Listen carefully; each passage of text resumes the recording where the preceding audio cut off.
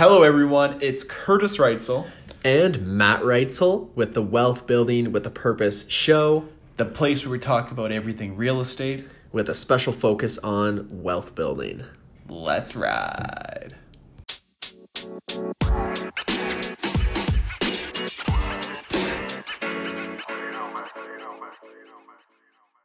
Personal myth number one out of the Millionaire Real Estate Investor is I don't need to be an investor. My job will take care of my wealth.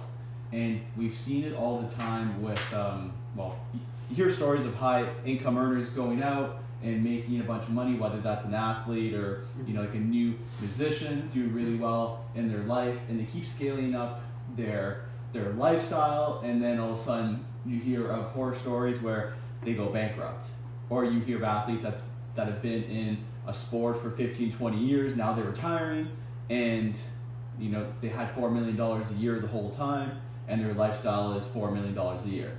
And I think what this overall myth that we need to think about here is, even if you're making $1 million or $2 million a year, that your job will not take care of your financial wealth, and meaning that we have to make investments and we have to invest our money, whether that's stocks, mutual funds, real estate. A lot of investors obviously tend to go to real estate.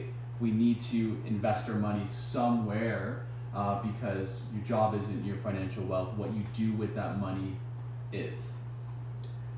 Exactly. So let's say you're working in a job and you just received a promotion and now you're making more money. Say you're making an extra $20,000 a year. Right.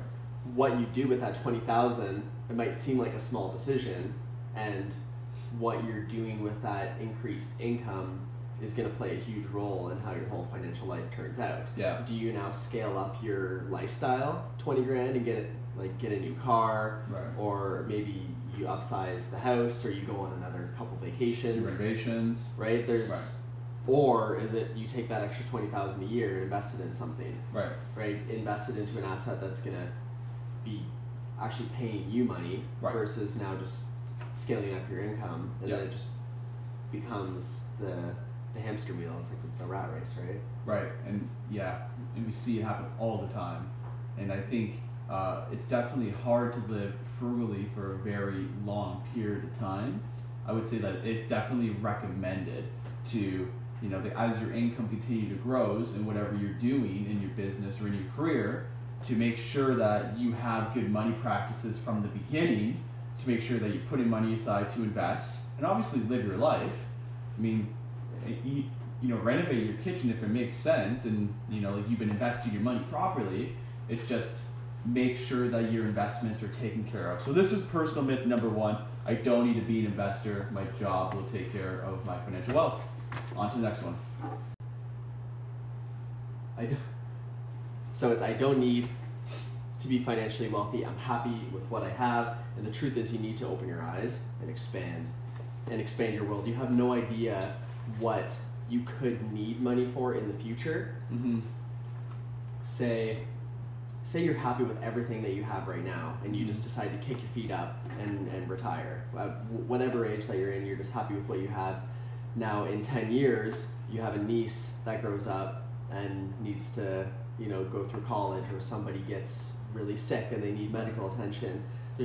Or your parents, all of a sudden they need, to be taken care of because they're in their elderly age now.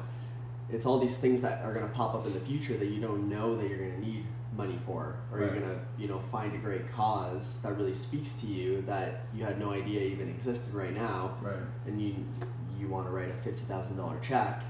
Well, it's these things that are unexpected that money is good for in the future. Yeah, I would 100% agree with that. I think a lot of us reach a point where we're content, we're happy, we worked very hard to get to where we're at, and there's nothing wrong with obviously celebrating, where you've got to and everything you've done to build up your investment properties or your business or your career, your life. Nothing wrong with celebrating that. It's just we don't know what's going to happen in the future. We don't know, all of a sudden, let's say you have kids, one of them gets cancer and needs this treatment, it costs $250,000. and you don't have it because you're happy with what you have, and there's nothing wrong with that. Now you can't take care of that. And I think, why not have more money? You can give more money away, and then also at the end of the day, you're able to take care of things that pop up. Or like you said, like if a great charity pops up you had no idea about, or you're not able potentially to do as much as you would like to do, because you're happy with what you have, right? And it's very easy with just a little bit of planning for where your money's going to go when you do have income, and just planning, okay, to still be able to enjoy yourself today while also planning for tomorrow. There's a balance there that you can easily find. Yeah. It might be a slight bit of a sacrifice now to have a better future. I do agree with enjoying today. Mm-hmm. And I also really believe in planning for tomorrow and for in 20 years, and for having a really abundant life now and also in the future. Yeah. So it's just a matter of being very thoughtful with every dollar that you make, and how you're gonna split that up. Enjoy some today, and then also be planning for the future. Yeah, I love that. On to the next myth. Like the first one? Cool. Yep. Alright, so personal myth number 3, it doesn't matter if I want or need it, I just can't do it.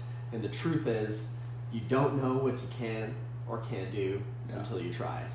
And I think when you look at this book and you go Millionaire Real Estate Investor, I think you can have some, limiting beliefs in your mind. Well, that's great for them. Mm-hmm. I don't think I can do that for myself. And then you read the book, and there's proof from 120 people who have all become net worth millionaire real estate investors, and it's just opening your mind to possibilities and just realizing that other people have done this before. Right. So you can absolutely do this yourself, and it's not like you need to be a millionaire real estate investor. You could be a $500,000 real estate investor. It's any number that's gonna get you to reach your goals. Right. It's just you don't know what you can't do until you try.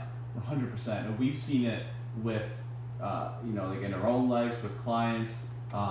Just we have no clue what we're able to do, and every day all we really can do is just do the best we can, move the ball forward in whatever we're doing, and keep buying more properties. And we look up, and now all of a sudden, we're at buy $1 million, we're at own $1 million, we're at potentially receive $1 million. Like, all this is very incremental. It takes time on task over time. Just slowly stretching that elastic. Right? Like, you're slowly stretching it, and you're becoming a different person along the way. It's really not about the money, it's about the person you become. Because over this journey, you become a really awesome person. You just know, you just don't know what you don't know. And saying I can't do something is very limiting, because the really successful investors that we both know have the honor of being in relationships with, they're all extraordinary people, guys and girls, but at the end of the day, they're humans. They're humans, they have hearts, their hearts beat, they breathe, they eat food, they're not this thing you put up on a pedestal, they're humans, they have flaws, and all they've done is just chose to think big and push towards some really big goals. And they keep questioning things and just not knocking around and just figuring it out. Yeah. And just persisting. And a lot of these, exactly. And a lot of these people, they're obviously extraordinary. I'm not discounting them as and what they've done. I'm just saying they're humans. So if they can do it, we can do it. That's 100% for sure. Because like I was just saying, the majority of them, they're nothing special. They're nothing special. They've just focused on it for a long period of time and just said, I can do it, right? So that's personal myth number 3.